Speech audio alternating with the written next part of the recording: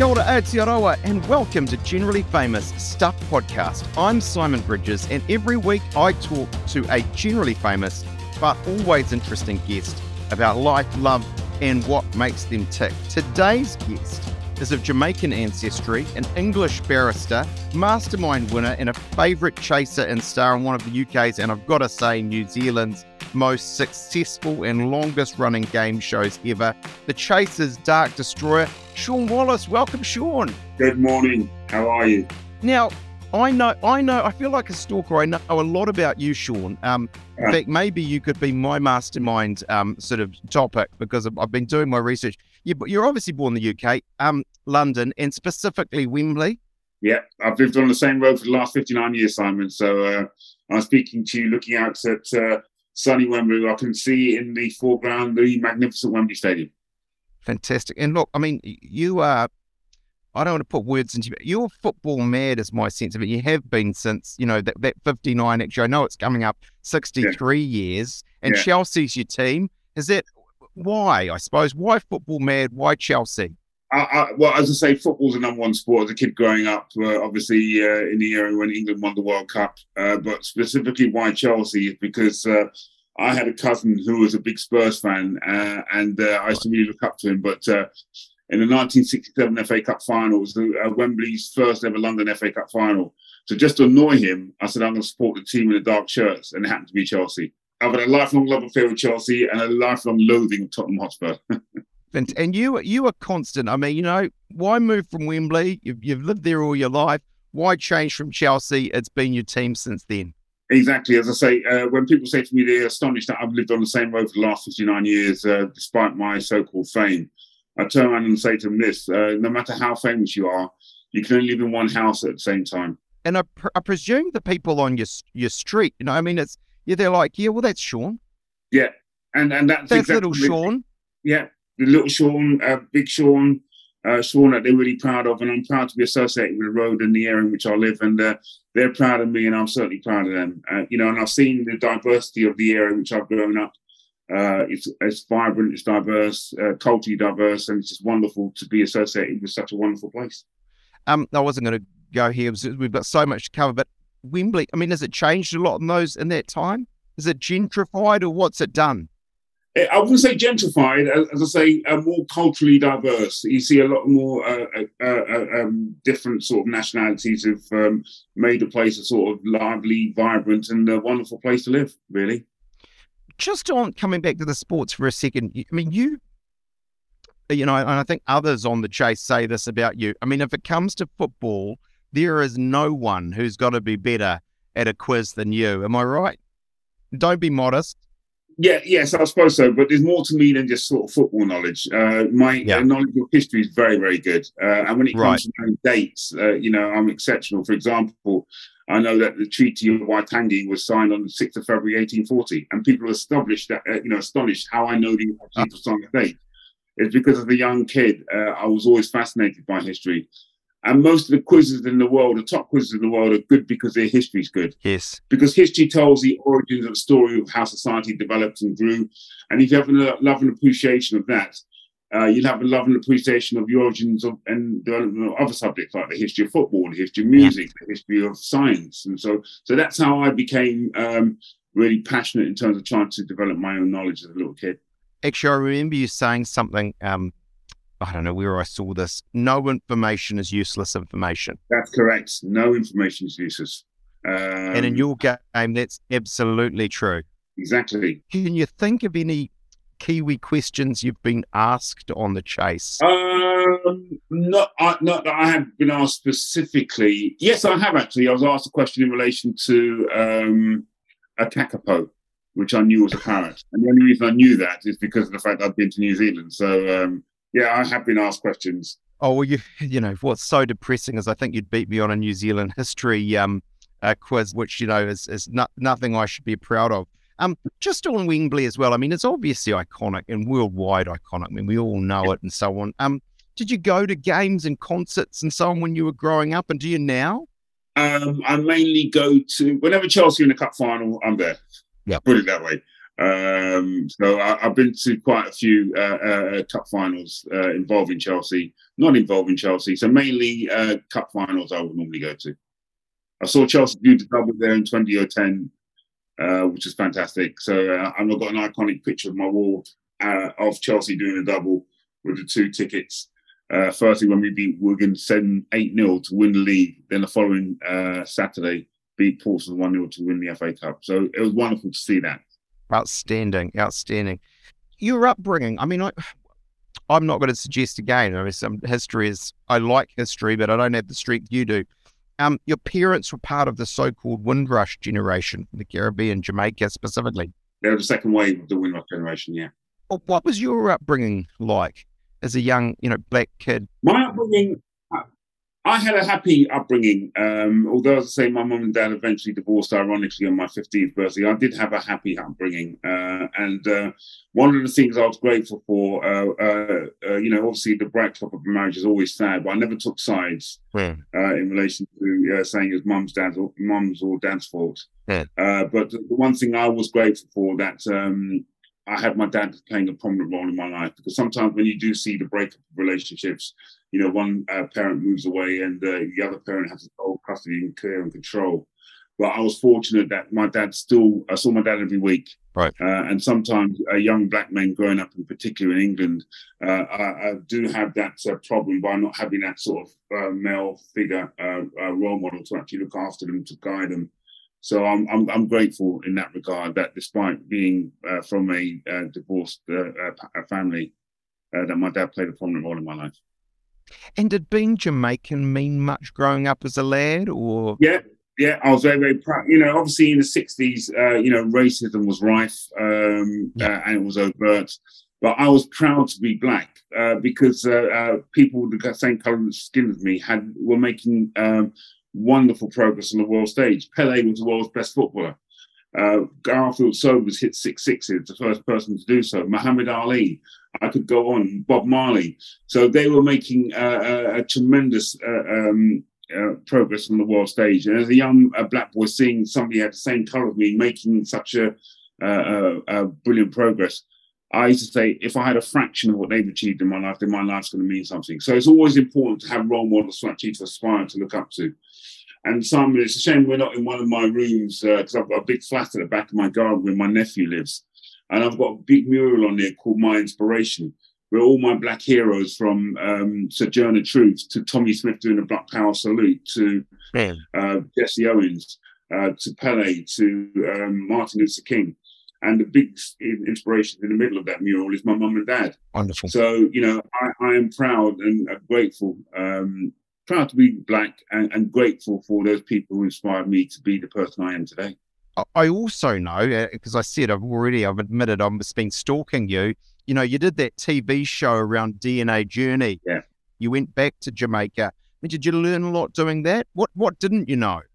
Well, what I didn't know was that I was one of the most fortunate people who could actually chase the lineage of from my mum's side, going back to nearly 300 years. And it's a shame we're not in a room where you can actually see. I had commissioned a drawing, a visual representation in my mind of what my grandparents going back 6 generations would look like. So I had that drawn and there on my wall. And it was wonderful to know and surprising to know that records were still kept going back to the sort of mid-18th century. So I was one of the fortunate ones who can actually trace their lineage going back so far. So, because I presume they were slaves. Yes, yeah. But my great grandmother 4 times removed. The manager of the estate where she was a slave fell in love with her, and when he died, he actually left his estate to her. So it just goes to show throughout the horrors of slavery that there were some people who still had an altruistic love, irrespective of the colour of your skin. And that was really heartrending. You are now, we share, there's many things we don't share, but in terms of our professional careers, there's some similarities there. Okay. You are a barrister, you are a criminal barrister. That's how I started my professional life. I think I'm also right to say you've been wanting to do that. You were wanting to do that from a young age. Yeah, when I was 11 years old, I wanted to be a lawyer. I used to watch programs. I don't know if they had it in New Zealand, Rumpole and the Bailey. Yes. And we have a program called Crown Court. So, I used to see people using their abilities to actually represent the underprivileged, people who needed representation in court. And I was so fascinated how people can actually use their skills in a sort of altruistic way to try and help people.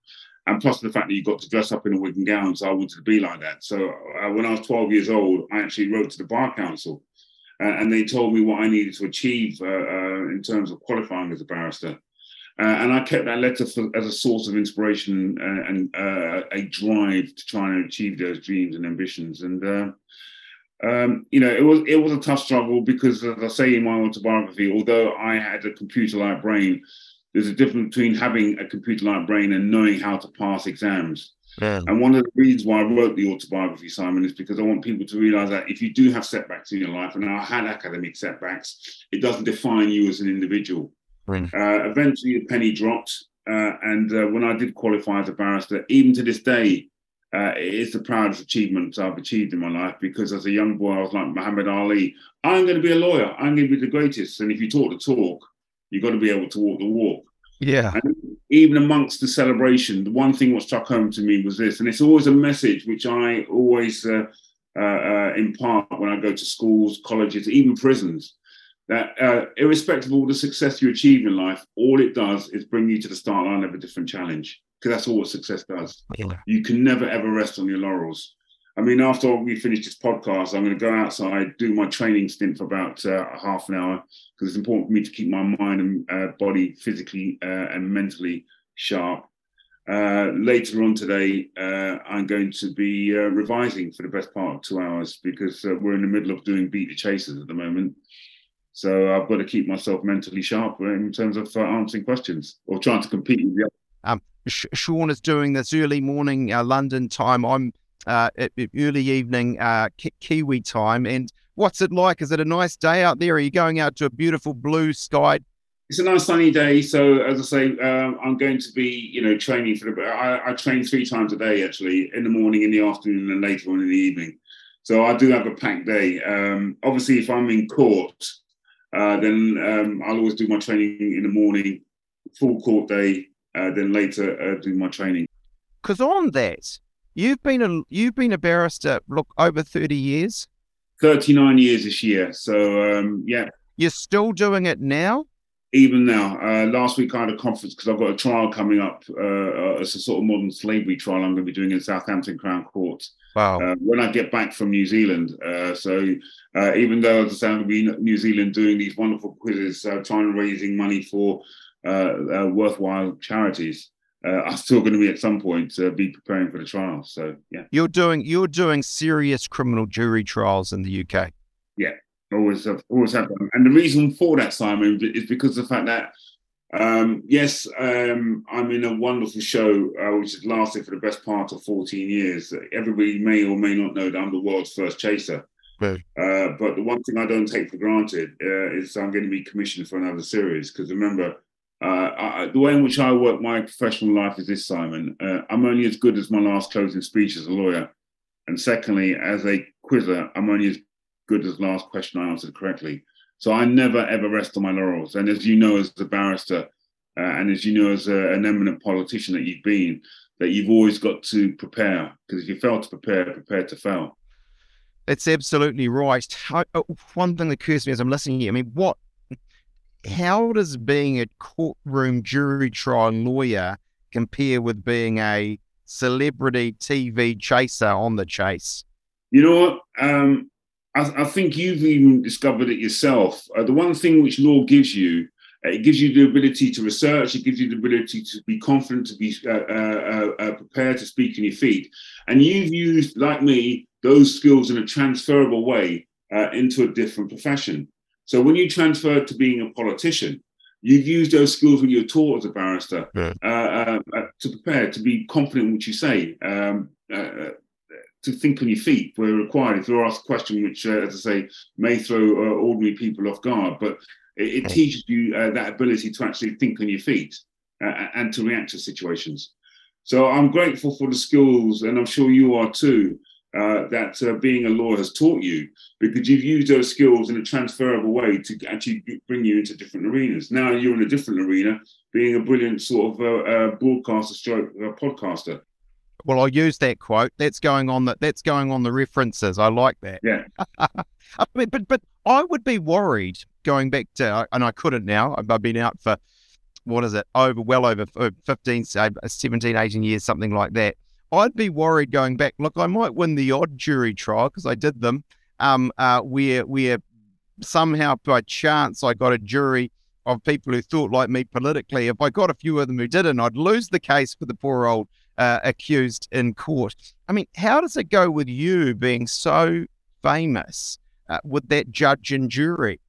They're not interested. It's two different arenas, right? And so it should be. I don't have the advantage of being a famous celebrity going into court, because the one thing which doesn't change is the nature of the evidence. Yes. My fame can't change the evidence. Yes. And if the evidence is overwhelming against my client, then it's overwhelming against my client. All I can do, if he or she wishes to pursue a not guilty plea, is to present the case in the best way as I possibly can, knowing in relation to the fact that the reality is that I'm pushing a boulder up Everest. Right. But I would never, ever advance a case where I knew that the client was guilty. And moreover, if I felt that the case didn't warrant a trial and the evidence was so overwhelming that my client should plead guilty, then I will tell them that. Yes. The one thing as a lawyer, I'm sure you've known, is you don't tell people what they want to hear. You tell them how it is. Yes. They may not agree with that point of view, especially in your political life, in your career. You tell them with the conviction which you believe what the position is, and that's how it should be. Absolutely. We're going to talk the chase. I got one more sort of scrutinise your life question, if you like, Shaun. We've got another similarity or two. I mean, I know you, I think, as an independent Parliament, I know you've been out on the protest court in terms of the criminal defence lawyers and the like. What's going on there? Is it a sense of injustice, or what do you? Well, what it is, obviously in relation to the sort of global economic depression, which has affected not just the UK, but I'm sure it's also affected New Zealand. People's living standards have basically considerably dropped in relation to their actual earnings. Yes. Obviously there comes a time whereby you can only be so supportive in relation to tightening your belt. Well, there will come a time, especially so far as my profession was concerned, where the legal aid was chronically underfunded for the best part of 3 decades. And what you're basically seeing was a draining of talent in relation to the existing lawyers whose morale had collapsed, and young lawyers who were coming into the profession were basically earning no more than sadly £12,000 per annum. Okay. Now, to try and eke out a living a city like London and other cities around the UK is extremely difficult. So it was important that we brought the message that it was not about personal financial greed. It was about trying to restore parity in relation to the earnings that we should have earned. So for me, as I say, I'm a barrister who happens to be on TV, not the other way around. Yes. So it's important that for me to actually support a worthwhile cause such as trying to get a fair and just and equitable financial pay settlement, and to use my fame in a way to try and help support that cause. Thank you for that, and I'm sure that's something that many here, as you say, with some similar issues can identify with. I do want to switch base. I want to talk the chase. I've got to tell you, Shaun, my producer has somehow persuaded me that the idea of a quiz between you and I briefly is a good idea. I'm not sure it is. I'm going to caveat this because it is my show by saying I've never put myself out there as having a great general knowledge. I know a lot about 2 or 3 very discrete areas, unlike you, who's an expert. So I'm going to say that. I'm going to be really clear. I'm definitely the underdog in this. Chris Reed, who you met earlier, originally from Manchester. Take it away. Hello, Shaun. Hello, Simon. Chris, how you doing, mate? I'm good, mate. How are you? Good. So it's really simple. We've got 60 seconds each. Most correct answers wins. Simon will go first, and then we'll come to you, Shaun. If you don't know the answer, you can pass, and I'll tell you the answer at the end. So, Simon, are you ready? Yes. Oh, very qualified, yes. Okay. Right, here we go. Which country presently produces the most wine in the world? France. Italy. Who was Elton John's longtime lyricist? Bernie Taupin. Correct. What year did the Titanic sink? 1905. 1912. Who wrote the Foundation series of sci-fi novels? No, pass. This is rubbish. What you should know this one. What colour are the seats in the UK House of Commons? Green. Yes. What would you normally carry in a HOD? H-O-D. Fish. Bricks. What is the name of the major river that flows through Perth in Western Australia? Oh, Fremantle. Swan. I'm humiliating myself. Time's up. No, listen. You've not humiliated yourself because, as I always say to people, it takes courage to do quizzing. If you're not used to it, it still takes courage, especially if you're facing a professional quizzer. So you've done very, very well, mate. Oh, shucks. Thank you. But let's just say this, Shaun, if you don't beat that, maybe you need to stick to barrister work full time. Okay, thank you. Okay, I should say also that these questions, I'm a good corporate citizen, so all these questions are from the Stuff quiz, and there are new general knowledge quizzes every morning and afternoon, 7 days a week at stuff.co.nz. Right, Shaun, are you ready? Yeah. Okay, here we go. IED stands for what type of explosive device? An incendiary explosive device. Improvised. What plastic gift were the Beatles given when they visited New Zealand in the 60s? Pass. Horseradish was the first commercially packaged and sold foodstuff of what iconic food company? Pass. Heavy Lies the Crown is a misquote of a line from which Shakespeare play? Henry IV. Part. 1. 2. Okay. Which cricketer was nicknamed White Lightning? Pass. Which pop superstar's birth name is Alicia Beth Moore? Pink. Yes. What is the name of the ship naturalist Charles Darwin sailed on during his voyage around the world? The Beagle. The word nerd is believed to have come into popular usage after it was coined by which famous children's author? Dr. Seuss. Correct. And the passes, the plastic gift the Beatles were given was a tikkie, and horseradish was the first commercially packaged and sold foodstuff by Heinz. Okay. So the final score there was 3-2 for Shaun. Well, hey, well, I must say yours seemed a lot harder than mine, Shaun, but, you know, who's counting? The score was close, and I will take that. Yeah. Thank you very much, Chris.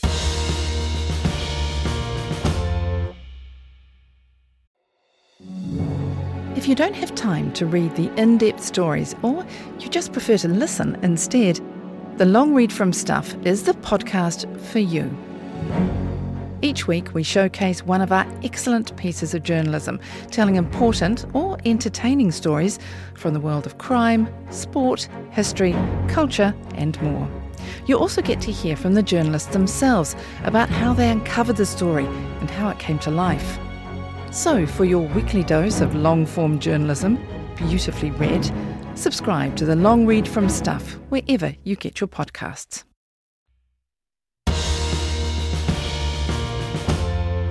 I should say, Shaun, I mean, one thing there is some quizzing in New Zealand, and you can go to a pub, and I'm vaguely involved in one at a hotel in the Auckland CBD, but your entree into the quiz world was, I presume, from the sort of the amateur scene, getting around that and quizzing. Is that right? Yeah, that's how most of the professional TV quizzes, and we are few and far between. We all started off, doing pub quizzes, me, it was basically having that sort of love and affinity of TV quizzes, sitting on the comfort of my sofa. And I wanted to see how good I was, because it's easy answering questions from the comfort of your sofa. And for me, I wanted to test myself to see how good I was. And if there was a prize at the end of it, then I'd claim it if I was the best.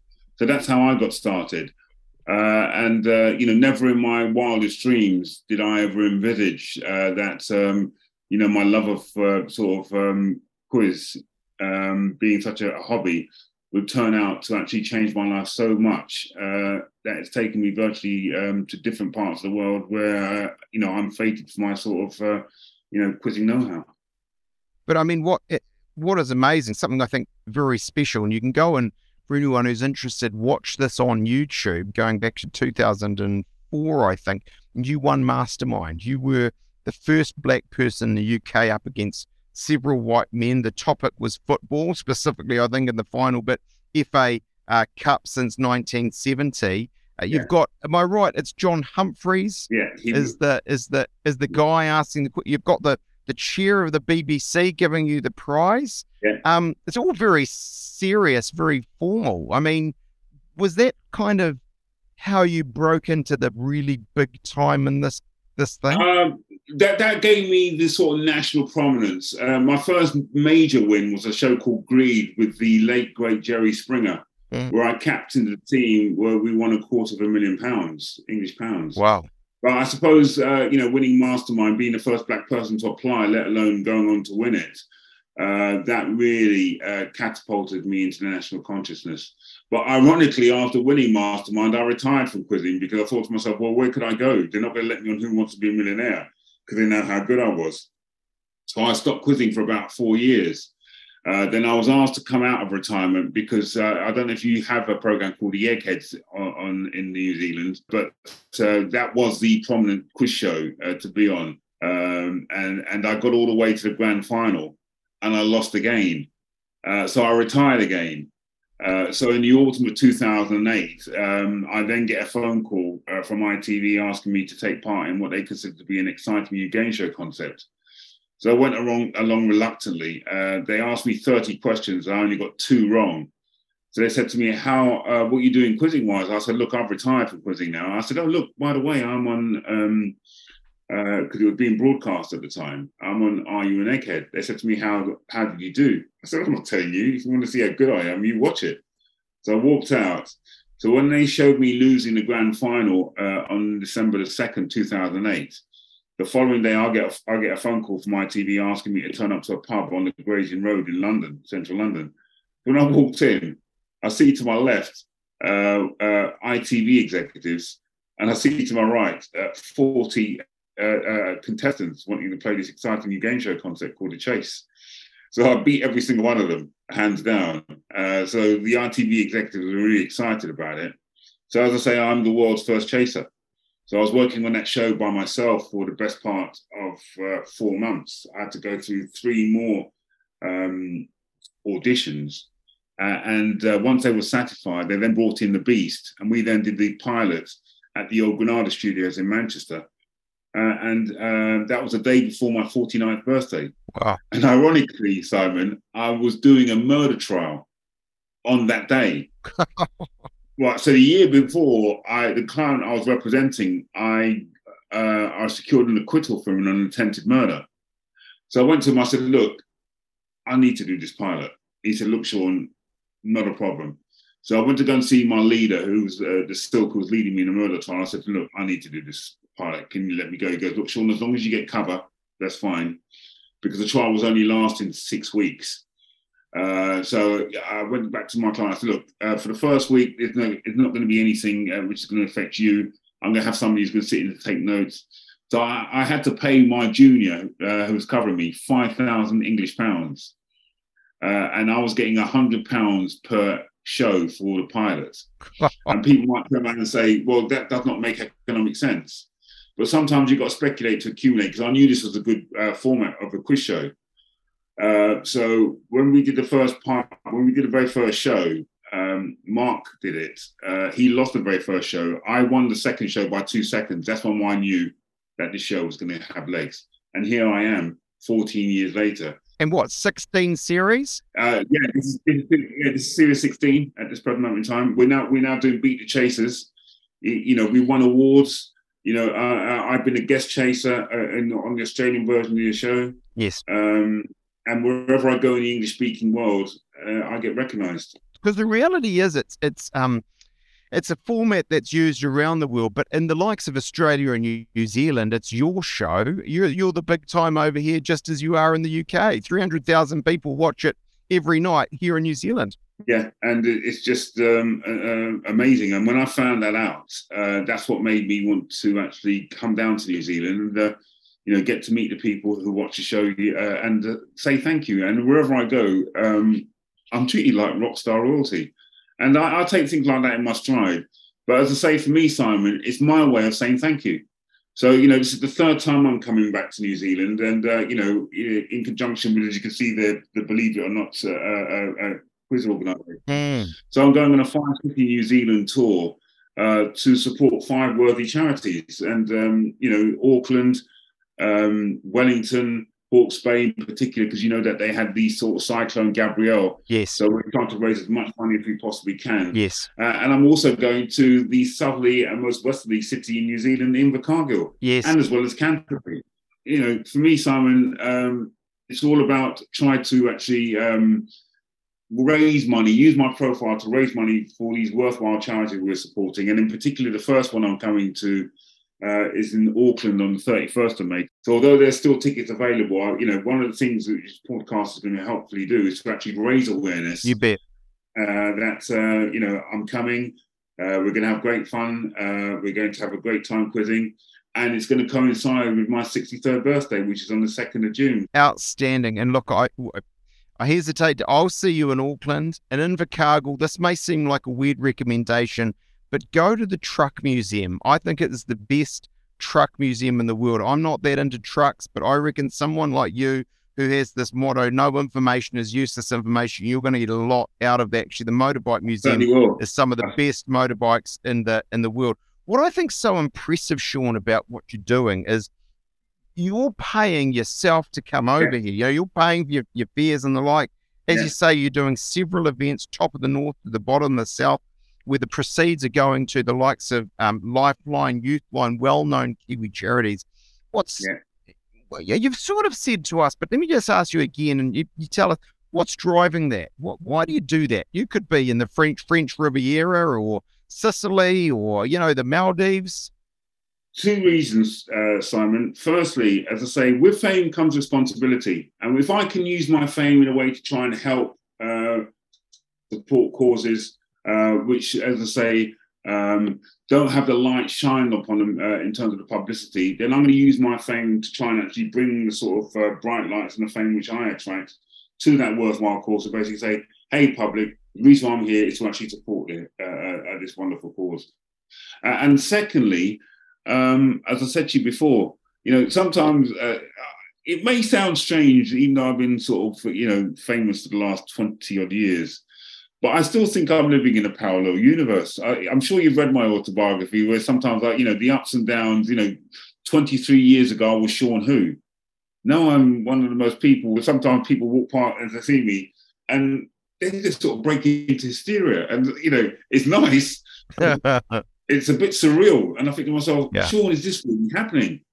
So for me, in relation to the fact that the people love and respect what I do, for me to actually give something back to say thank you for making me famous. Because if you don't watch the show goes.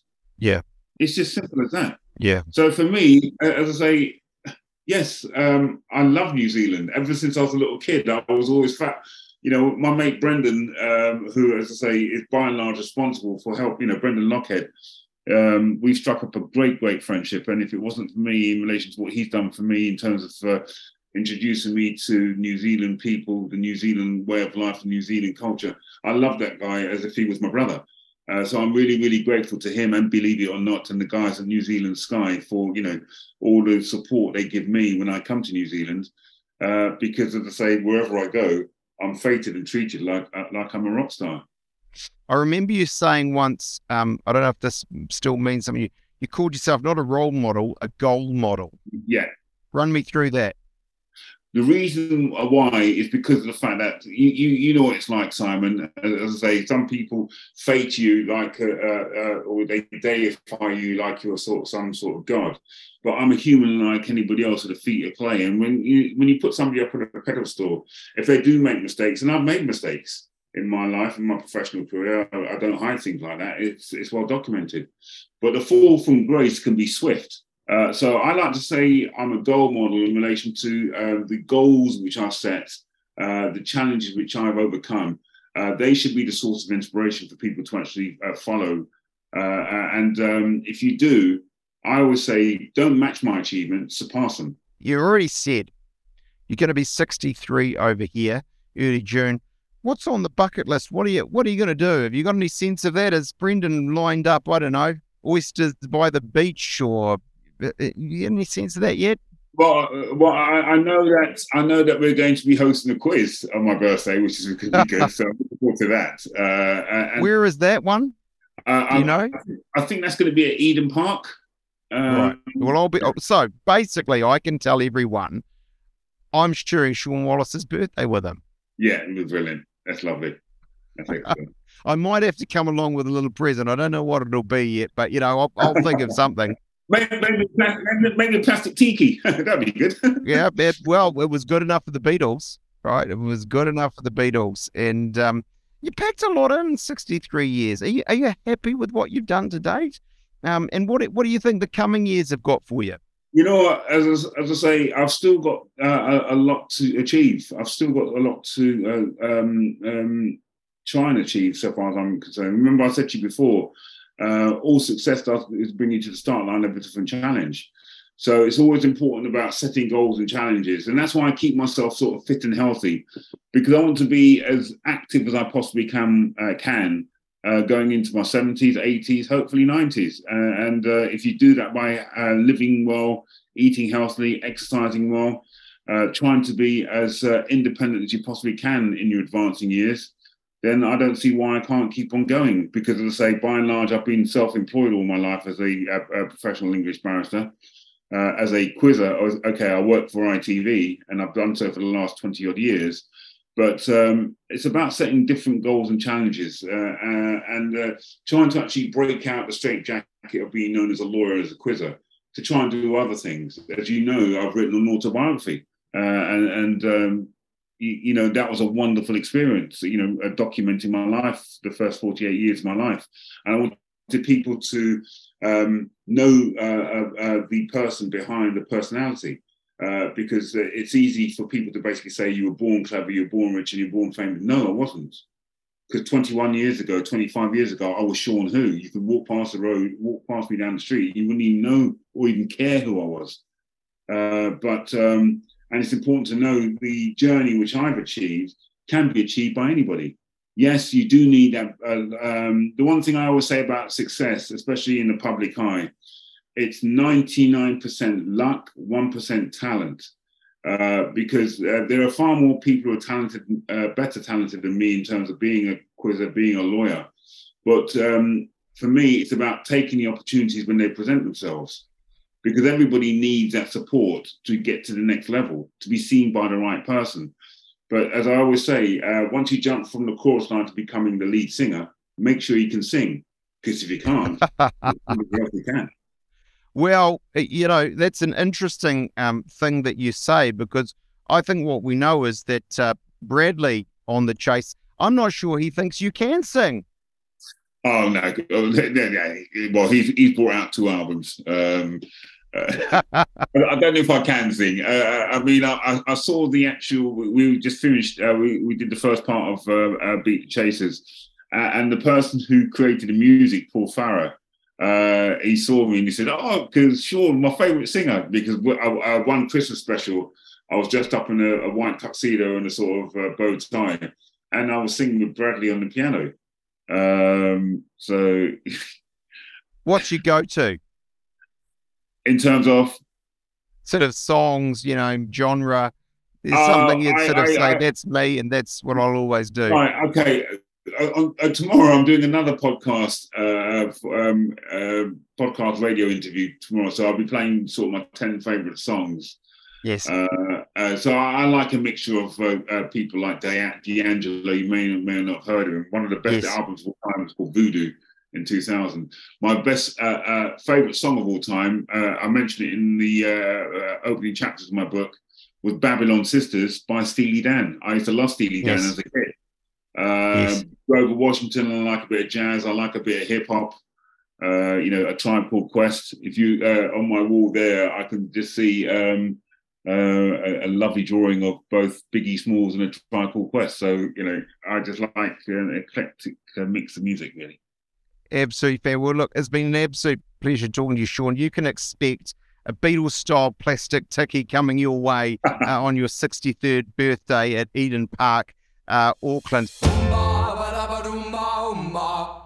We finish this the way we do every time with just a few questions we call general knowledge. And given, your general knowledge, you should be pretty good at this. Okay. If you could be somebody else for a day, who would you be?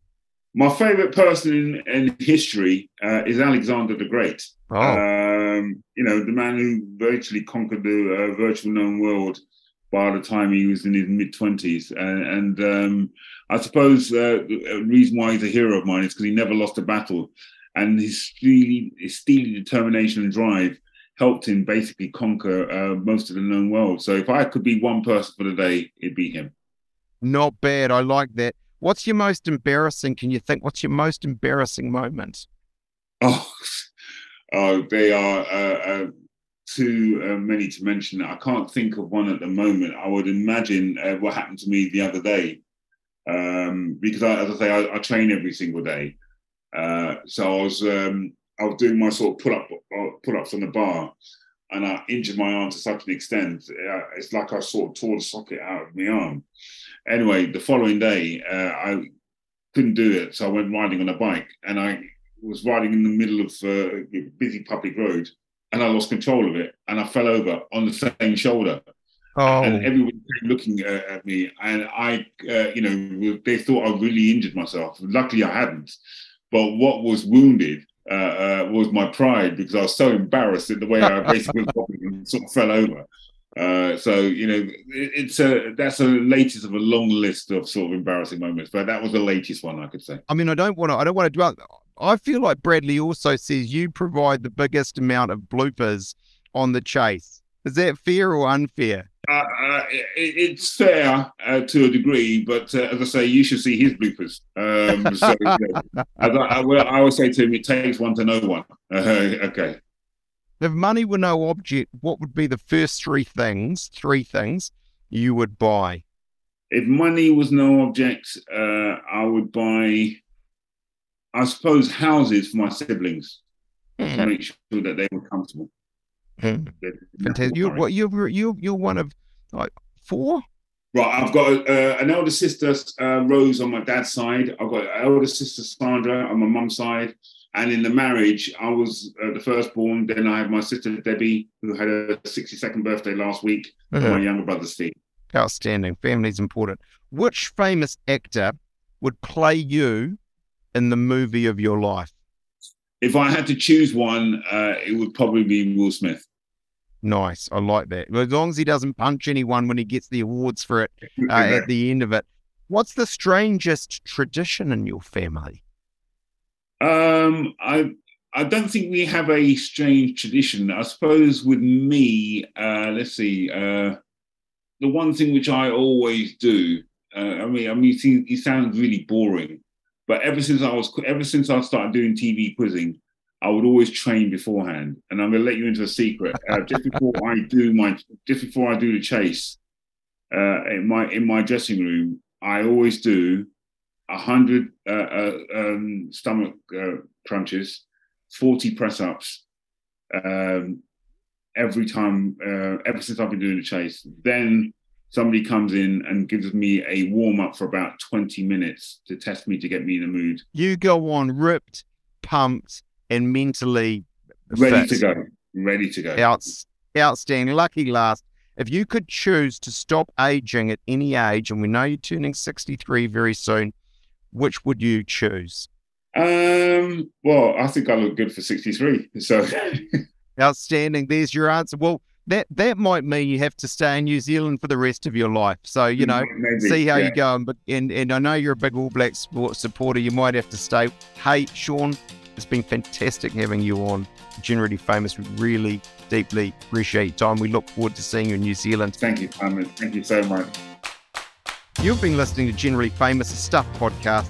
There's a new episode every Wednesday. You can listen to them all at stuff.co.nz/generallyfamous or wherever you get your podcasts. In fact, if you follow us on Apple or Spotify, any of the podcast apps, in fact, you'll get the latest episode automatically. Sounds good, right?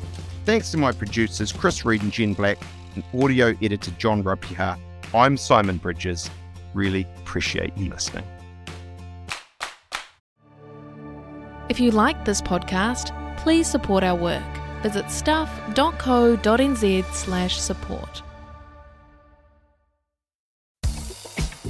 Hey, Chris. Yes. Do you want another very broad question? I've got a very broad question today. Go on then. What do you know about sports? Up the wires! Go the Black Caps. And don't forget Premier League football. Oh, you do love a bit of Premier League footy, don't you? What team is it that you support again? Oh, the current champions, Manchester City. I think they're pronounced Arsenal. It's pronounced Arsenal. But you know what's good about football? Yeah, what?